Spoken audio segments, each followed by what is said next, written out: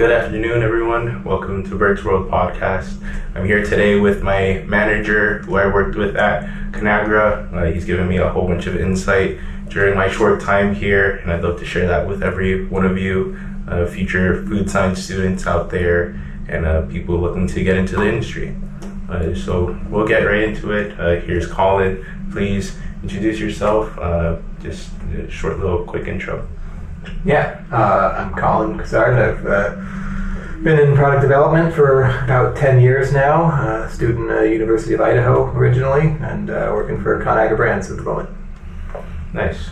So in our short time here, we found that we both love cookies, and you told me a great story one time about how you made the perfect cookie. I'd love for you to share that once more. Sure. Yeah, that was around the start of my interest in food science. It was in high school. I knew that, everyone has their so-and-so's grandma makes the best cookies or whatever, and I didn't understand the differences because at face value, for a chocolate chip cookie, the ingredients are all the same, recipe to recipe, like slight tweaks in amount, but nothing that made sense of why people would swear by one cookie recipe over the other. So I wanted to make my own. I tried a bunch of recipes that I could find. I converted them into percentages, started comparing differences between them and tweaking oven conditions and cookie sizes all over the place. There was about a year and a half there where I was making cookies every day after school in a small batch, bringing them to my friends who would evaluate them, tell me which ones were best. I did finally get to my recipe. I guess the real learning from it all was that the whole time I wanted the perfect cookie, and the answer is that most people like grandma's cookie for nostalgia, and that the perfect cookie is very much individualized, so the best I could come up with is the perfect cookie for me personally. Okay. But I'm happy to have that. So. And what was that like? What ended up being the perfect mix? What was your go-to process for making that?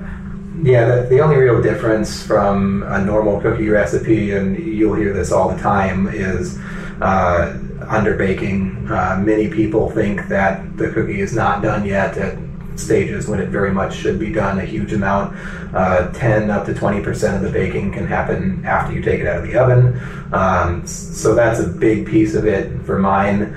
I did try some fancier things sometimes. I browned my butter ahead of time. I used miso paste sometimes, and to give it a more savory character, toasted nuts sometimes. There's lots of ways I could tweak it, and it kind of depends what I'm in the mood for. Like sometimes I want a fancy savory cookie experience, and other times I just want like simple, clean. I will say molasses level and dark brown to white sugar ratios is pretty important, and I recommend for anyone making cookies at home to always weigh all your ingredients, because there's no way a cup of sugar is the same amount of sugar in different climates, especially for brown and flour. Okay. You also told me about you spent some time at getting your associates in baking. What was kind of the reason behind that? Especially when you already started with the food science degree? I always wanted to go to culinary school. When I was in high school, I thought I wanted to go straight to culinary school. That was my goal. I suppose I should caveat, mostly baking and pastry was my interest set, as you can tell from the cookie story, as well as several other side projects that I had at the time. I got into chocolate work later. So all of those steered me towards culinary school, but my parents cautioned me against it. It's harder hours, it's harder work, harder to make money that way. I wish it weren't that way, and sometimes I still feel like I could have been happy just going right into the restaurant industry. But my parents convinced me to go to college first, and were also unwilling to support any endeavors into culinary school. So I went to college first. I told the first professor I talked to that I wanted to study the thing most related to cooking that I could, thinking it might be nutrition. He pointed me towards food science, which I hadn't heard of at the time. Studied food science. And then as soon as I had worked for enough years to save up money for culinary school, I went and paid my own way to culinary school. Gotcha. And I guess that was a pretty fun experience, getting to know what cooking was from a non-science perspective. Or did you find that there were a lot of similarities that you could just kind of hop back and forth? It's amazing to me how little people talk about the similarities. The reality is, in food science, you're still designing products that people are going to eat. You still need some level of culinary expertise to do that effectively. And similarly, in the culinary world, you need to know the science behind what you're doing, or at least the practical application of that science in order to understand how to adjust your recipes. But what I found is that there's not as much overlap as I thought. Amongst my classmates in food science, there was a very small minority of them who were also interested in cooking. And even now in a professional setting, it's not as common as you might think. I'd say on the culinary side, there's a lot more passion for learning the science, but it's still a lot of complicated concepts at times without the full food science background. But I did end up talking through a lot of the science that I knew with my classmates in culinary school, and that's what I traded for their help with the artistic side, because I've always had more of the scientific approach. When it comes to decorating a cake or something, I'm always going to do worse than some of them. Yeah, and I think that's part of the reason why I went into food science as well, was the creative aspect of culinary. Just like something about the rigidity of the science just meshed more with me. And I also find the fact that a lot of food science students don't really like to cook, to be very true, especially when, like, anytime you say, oh, I'm a food scientist, that means, oh, do you cook a lot? And a lot of people kind of assume that, but no, you'll be really surprised at how many people actually just buy frozen foods or get takeout most of the time, as opposed to just cooking themselves. You were also a chocolatier at some point. Was that during your college years? And how did you manage being basically an entrepreneur during that time? Yeah, chocolate work and I have kind of a long history. It started back in high school. After my cookie endeavors, I wanted to do something new and different. I mean, a lot of people can make whatever baked good. I wanted to try to challenge myself, I suppose, and we had at least at the time, there was a very well-known chocolate shop in the Portland area where I grew up, Moonstruck Chocolate. We'd hang out there quite a bit. They had very fancy, ornately detailed truffles all the time, and I wanted to understand how that could happen. Like a lot of my early curiosity was, how does this food product get made? How does that food product get made? And for chocolate, I couldn't answer that question. So I bought a couple books. I studied as best I could, taught myself chocolate tempering the hard way with a lot of trial and error, and ended up with something pretty good. In high school, it was mostly outside my budget to do as much testing as I wanted, so it started by me just asking anyone to bring me any chocolate that they had lying around that they wanted to donate to the cause, and then I would take it and I would try and temper it and turn it into something and then give whatever I made with it back to them. Then it spiraled from there. We started doing some fundraising work. There was assorted natural disasters that the school would fundraise for, and then I would often get tapped to do my chocolate work for that purpose. I scaled it up quite a bit, and a lot of my friends at the time were interested too, so there were maybe 10 of us. And in exchange for their help, I would teach them what I knew about chocolate making. We started making chocolates by the thousands, and we'd sell out in minutes in our small high school. Whoa. So no profit for me there, but it was a lot of experience. And then by the time I got to college and I needed a side job, I started selling originally just the farmer's market. Sold at the farmer's market for quite a while. A local chocolate shop saw me there and picked me up, and then I started making product for them, and then a local bakery coffee shop as well started carrying my truffles as well.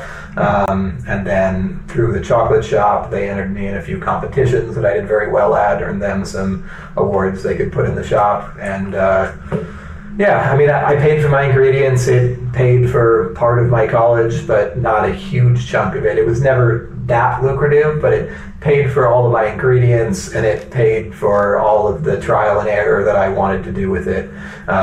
It eventually grew into other products that were better in the summer, so I got into fudges and caramels too. I got into French macaroons,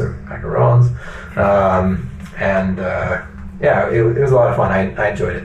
Okay, that's a pretty interesting take, because I feel like a lot of times when people want to get into a hobby, they kind of think about just funding the hobby to do the hobby from other external sources, but you use the hobby to fund the hobby, and I think that's a pretty cool takeaway from that story. Yeah, that's been kind of a theme for me for a lot of my hobbies. I've just sell enough with it to recoup my cost, and then I'm happy with it. So. Okay, very cool. You entered the dairy industry before. We'll get to your current career, but did the chocolate stuff kind of influence that in any way? Because at least in my current experience trying to get a job, you tend to get things that your educational history has kind of bolstered you for. And so was that part of the reason why you ended up in the dairy industry? No, I would say I kind of fell into it. Okay. I've enjoyed the dairy industry, but I always wanted to be in the chocolate industry, and I did all this entrepreneur work in the hopes that I would come out of college and work as a product developer for a chocolate company. The reality is there's a very small number of large-scale bean-to-bar chocolate manufacturers in the country, full stop, and most of them don't do a ton of R&D work, so there's not a big team of scientists for it. Ultimately, I was competing for one of like 15 jobs in the nation, so I got a bit discouraged from that. While I was in college, University of Idaho and Washington State at the time shared their food science program. I think I heard they may not anymore, but Washington State's specialty is the dairy side of things. And so I also worked at their campus creamery for a lot of years, making cheese and ice cream, building up dairy experience, and then ended up getting cold called out of college. They keep our resumes for the food scientists on file, and local companies will peruse that, and one of them called me because I had that dairy experience. So your comment is correct. Like, you do tend to get into industries that you have experience with, but I also had experience in dairy. Gotcha. I did go to a chocolate and confections conference in Pennsylvania. I met a lot of representatives from Lindt Chocolate there, and they also extended me an offer out of college, but it would have been for their quality assurance team. So I was kind of having a hard time choosing between product development that I wanted to do but in the wrong industry versus chocolate work that was the right industry but in the wrong application of it. And I ended up going with the dairy side, and I'm pretty happy I did. But that's how I got into it. Okay. Speaking on the dairy, moving on from dairy, how did you make that transition into plant-based, which is your current role?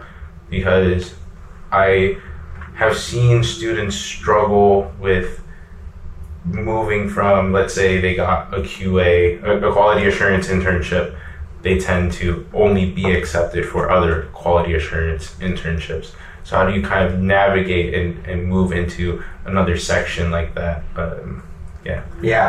That is where ConAgra was a big influence for me, because ConAgra makes all kinds of products, and they also have a culture where you can pretty easily move between product categories.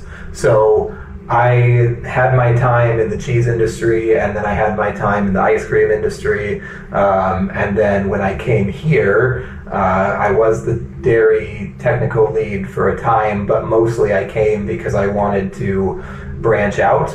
Gotcha. And so all of my work here has been outside of the dairy industry. I won't say I had a ton of control over the product categories that I worked on over my time here. I probably could have exerted more influence if I wanted to, but at the time I was happy to just try new stuff. So I started with frozen entrees. I got moved to toppings, ice cream toppings, which is very much in line with my wheelhouse, and then got shifted over to plant-based. I wasn't even a big consumer in plant-based at the time. I didn't know a lot about it, but I've been very happy to be here since. And now I anticipate I'll try and keep my career in the plant-based space as opposed to continuing to pursue the chocolate work. Okay. And is that because of the technical things behind the plant-based as opposed to dairy, ice cream, and those kind of products? That's part of it, certainly. I'd say part of it is an environmental responsibility too.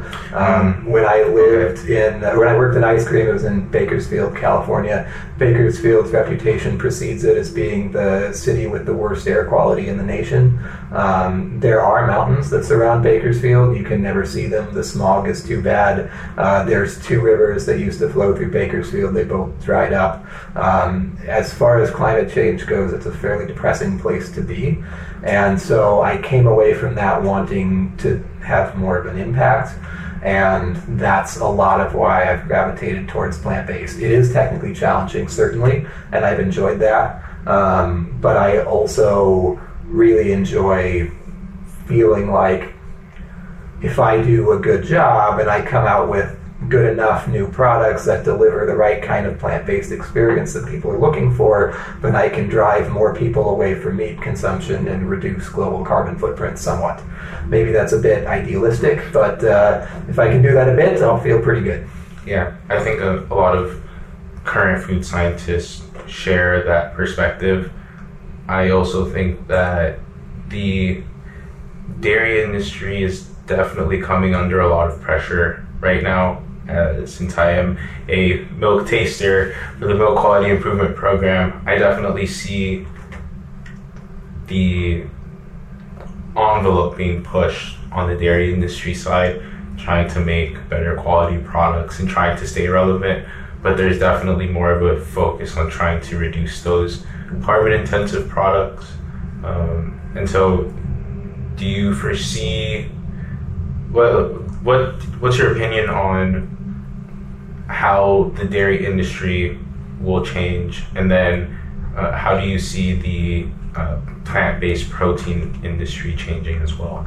Well, right now, most of the plant-based space focuses around meat analogs.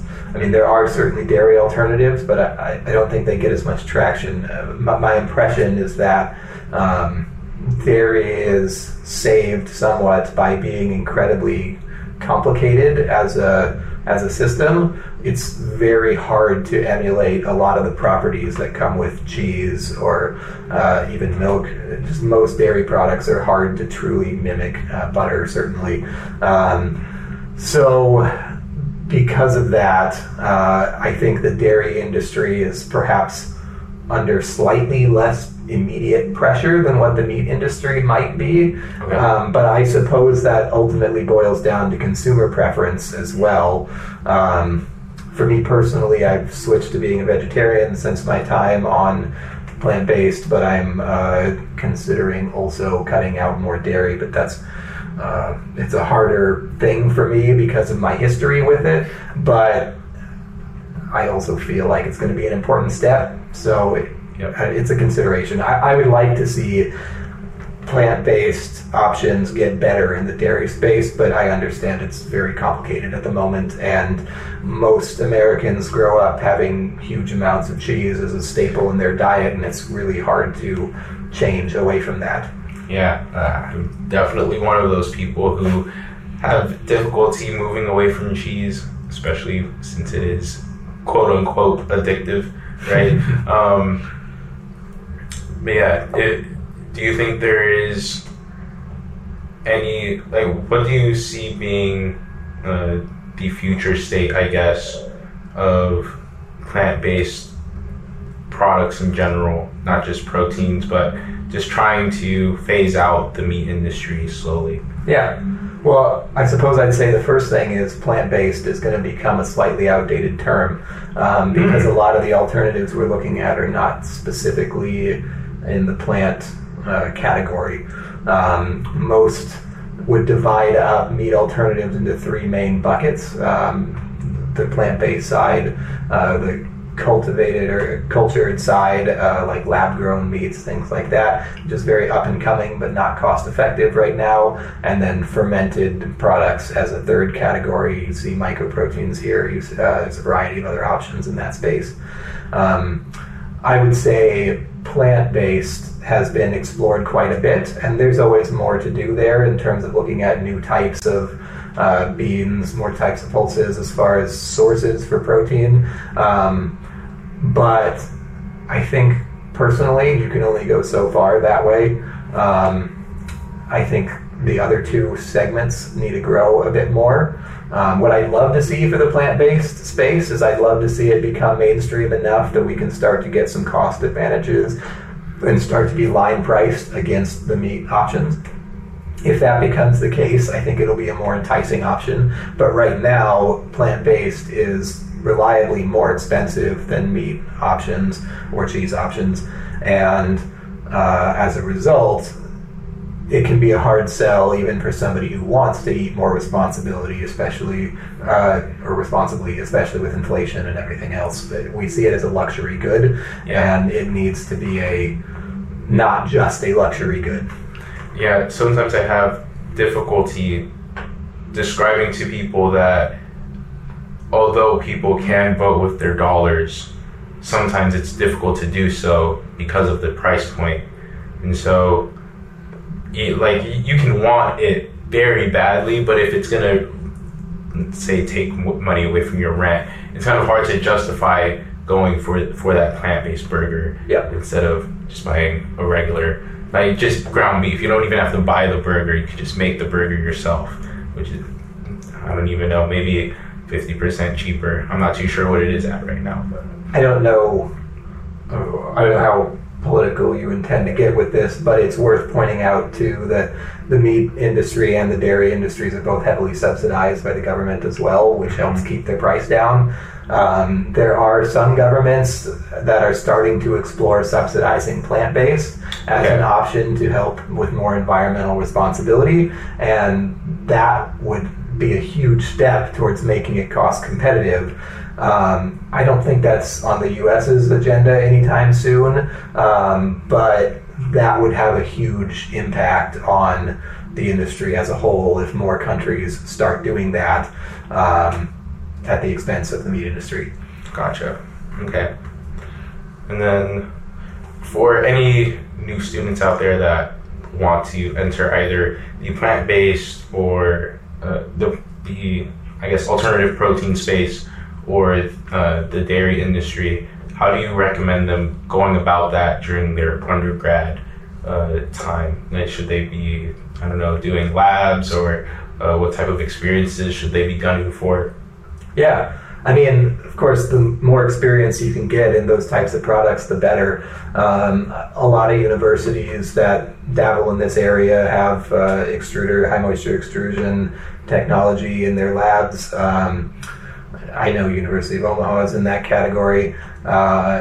Exploring and getting exposure to that kind of equipment is a huge boon. But honestly, even just being a consumer in that space, I think, is a big help. For Conagra, we bought Gardein as a brand only a couple years back, and at the time, none of the developers from Conagra who worked on it had any great history eating plant-based, and that started to shift as time's gone on, but having that perspective of a consumer is more helpful than people might give it credit for. But the disclaimer is every company's hiring and every manager's hiring process is different.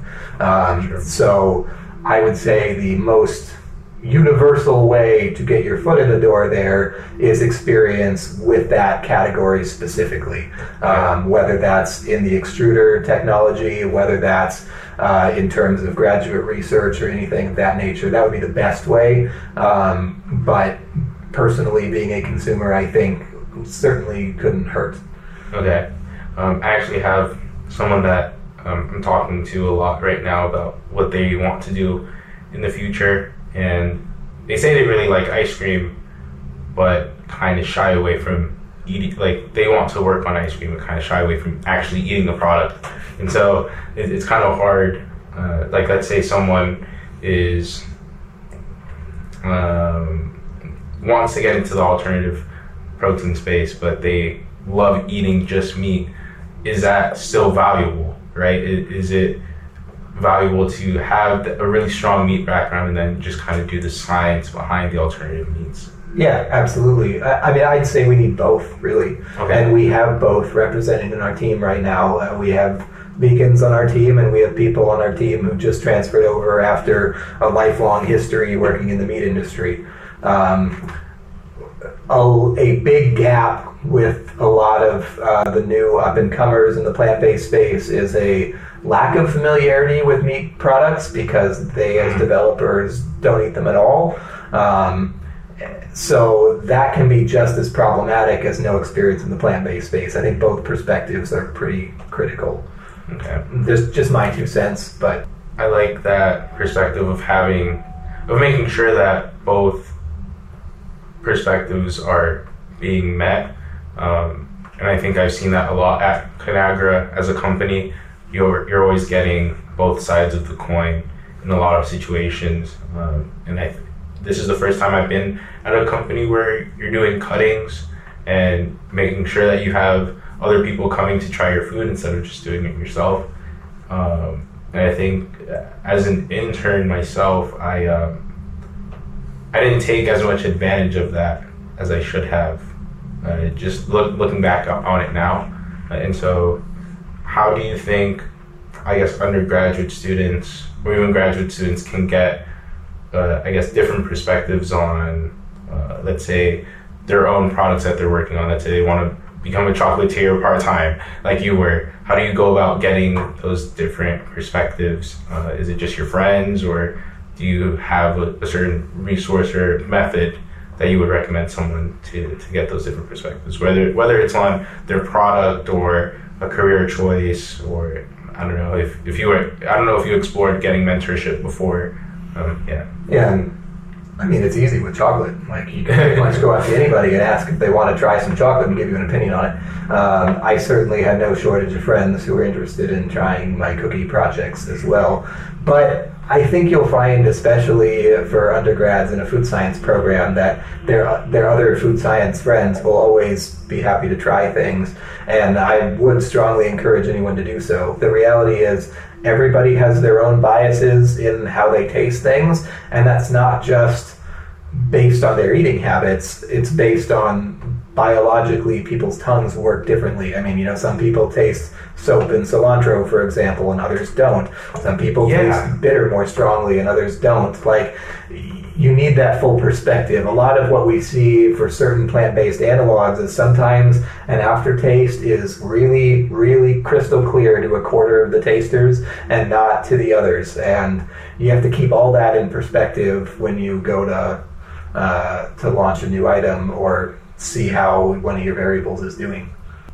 What advice would you give to an undergraduate who's trying to see how successful, like trying to be successful in a new company? What would you tell them to do, I guess, right out of the gate when they first get into their role? Good question. I would say, I suppose the first piece of it is get as much exposure to the food industry as you can while during school. This is helpful not just that you can hit the ground running in your job, but also to get the job in the first place.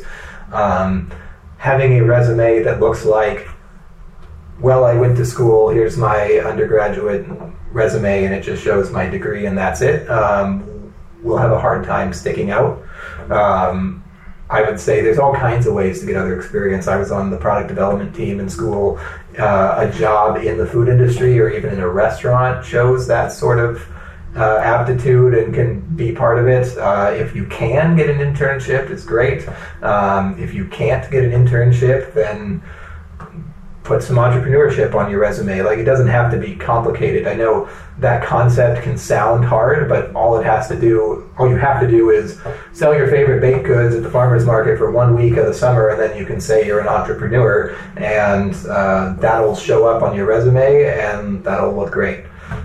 So I'd say that's a great thing to do in college. As far as when you first start out, it's going to depend who you are, but getting to know others, setting up one-on-one meetings with people you expect to work with quite a bit, finding a buddy who's also fairly new, but maybe a year or two has been in the industry already and can answer questions will always be helpful. But in general, I think the food science industry is pretty friendly, pretty welcoming. I've never worked for a company that was harsh on people who are still learning. So, yeah, definitely felt that welcoming atmosphere here and at my previous internships. It is a very small community. If anyone out there is trying to find an industry that is very close-knit, food science will definitely be one of those, because I could speak to my own college class. We're about 30 people big, and I think every class under us is about 30 people big, and then we're considered one of the larger food science programs on top of that. So keeping that in mind, I think it's a great industry for that reason. And then competition-wise, because I've told this to some other food science undergraduates, your only real competition outside of other food scientists is like chemical engineers. But even then, their focus isn't the food industry, despite it being a rather large industry, and I think an industry with a lot of openings. You can correct me if I'm wrong here, but I think for that reason, or for many reasons, the food industry is a really cool place to be. Yeah, it's absolutely been a great industry to be in. At the time that I was in college, the statistic was there were 4 food science jobs for every 1 graduate. I don't know if that's changed a bit since then. I'm sure it has, but it's still very true that there's almost always jobs available. I mean, as I mentioned, I got cold called out of college for my first job, and I've been headhunted for every job since then. I've never had to do a real job search process, and that's a luxury of the food science world that makes it a really nice place to be. You'll always have options. If your current job isn't working out, there'll always be more opportunities for you elsewhere. The only, I guess, disclaimer I might say to that is that food science jobs tend to be where food production is, which means if you grew up in a large city and you're looking to go back to a large city, those opportunities might be a little more scarce. We do have an office in Chicago, and there are some other companies that do as well, but I would say by and large the industry is in small towns. I grew up in a bigger city. I've had this issue. It took me a few job hops before I could get to a city of Omaha's size. Something to be aware of, but for all the other benefits of the industry, it's probably not the biggest deal. Yep, I can agree with that. Me being from Miami, Florida, looking for something in that area just was not very easy to do. And then I think I've come to terms with that in the past couple of years, because I was like, yeah, I'm probably not going to be in a big city like that for a while. Cornell is in upstate New York, not a big city place, and then you have Omaha, Nebraska, which is pretty large. It was much bigger than I thought it would be. Mm-hmm. But even then, it's nothing compared to like a New York, a Chicago, or Miami, Miami, LA, Yeah. So yeah, that's definitely a big disclaimer, but not something to, I guess, shy away from, because it's not impossible to land somewhere that you think would be pretty fun. And plant-based can be the exception to that too. A lot of these trendy plant-based startups are in big cities. I mean, Beyond and Impossible are in pretty big California cities, if memory serves. There are pretty big cities for plant-based because I guess they're currently smaller or less close to their production, but in general, that is the trend. Yeah, I think Just Two is in, like Just Egg and all that is also in California. Yep. Something to look out for there too. But yeah. Any closing remarks here? I don't think so. It's been great talking to you today. This has been good. I'm happy to share my experiences. I definitely appreciate it, and your advice and guidance throughout this internship. And I really appreciate this. We'll end it off here. Make sure to like and subscribe on the channel, and take care. That's it for this episode. Thank you for visiting Bert's World. Make sure to follow the podcast wherever you're listening. If you'd like to view the conversation as well as listen, visit my YouTube channel, Bert's World Podcast. Follow the podcast on Instagram and Twitter for updates, behind the scenes, and to engage with me. Music and socials in the description. See you on the next episode.